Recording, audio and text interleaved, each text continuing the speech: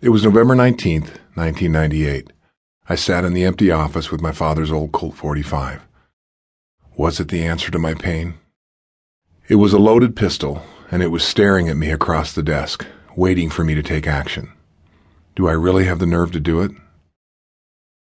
When I was younger, I can remember saying that anyone who takes his own life is a coward. Ernest Hemingway took the easy way out. He wasn't man enough to face his problems.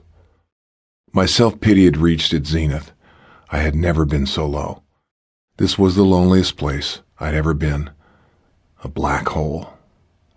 At the worst of it, I no longer wanted to live, but I wasn't cowardly enough to take my own life.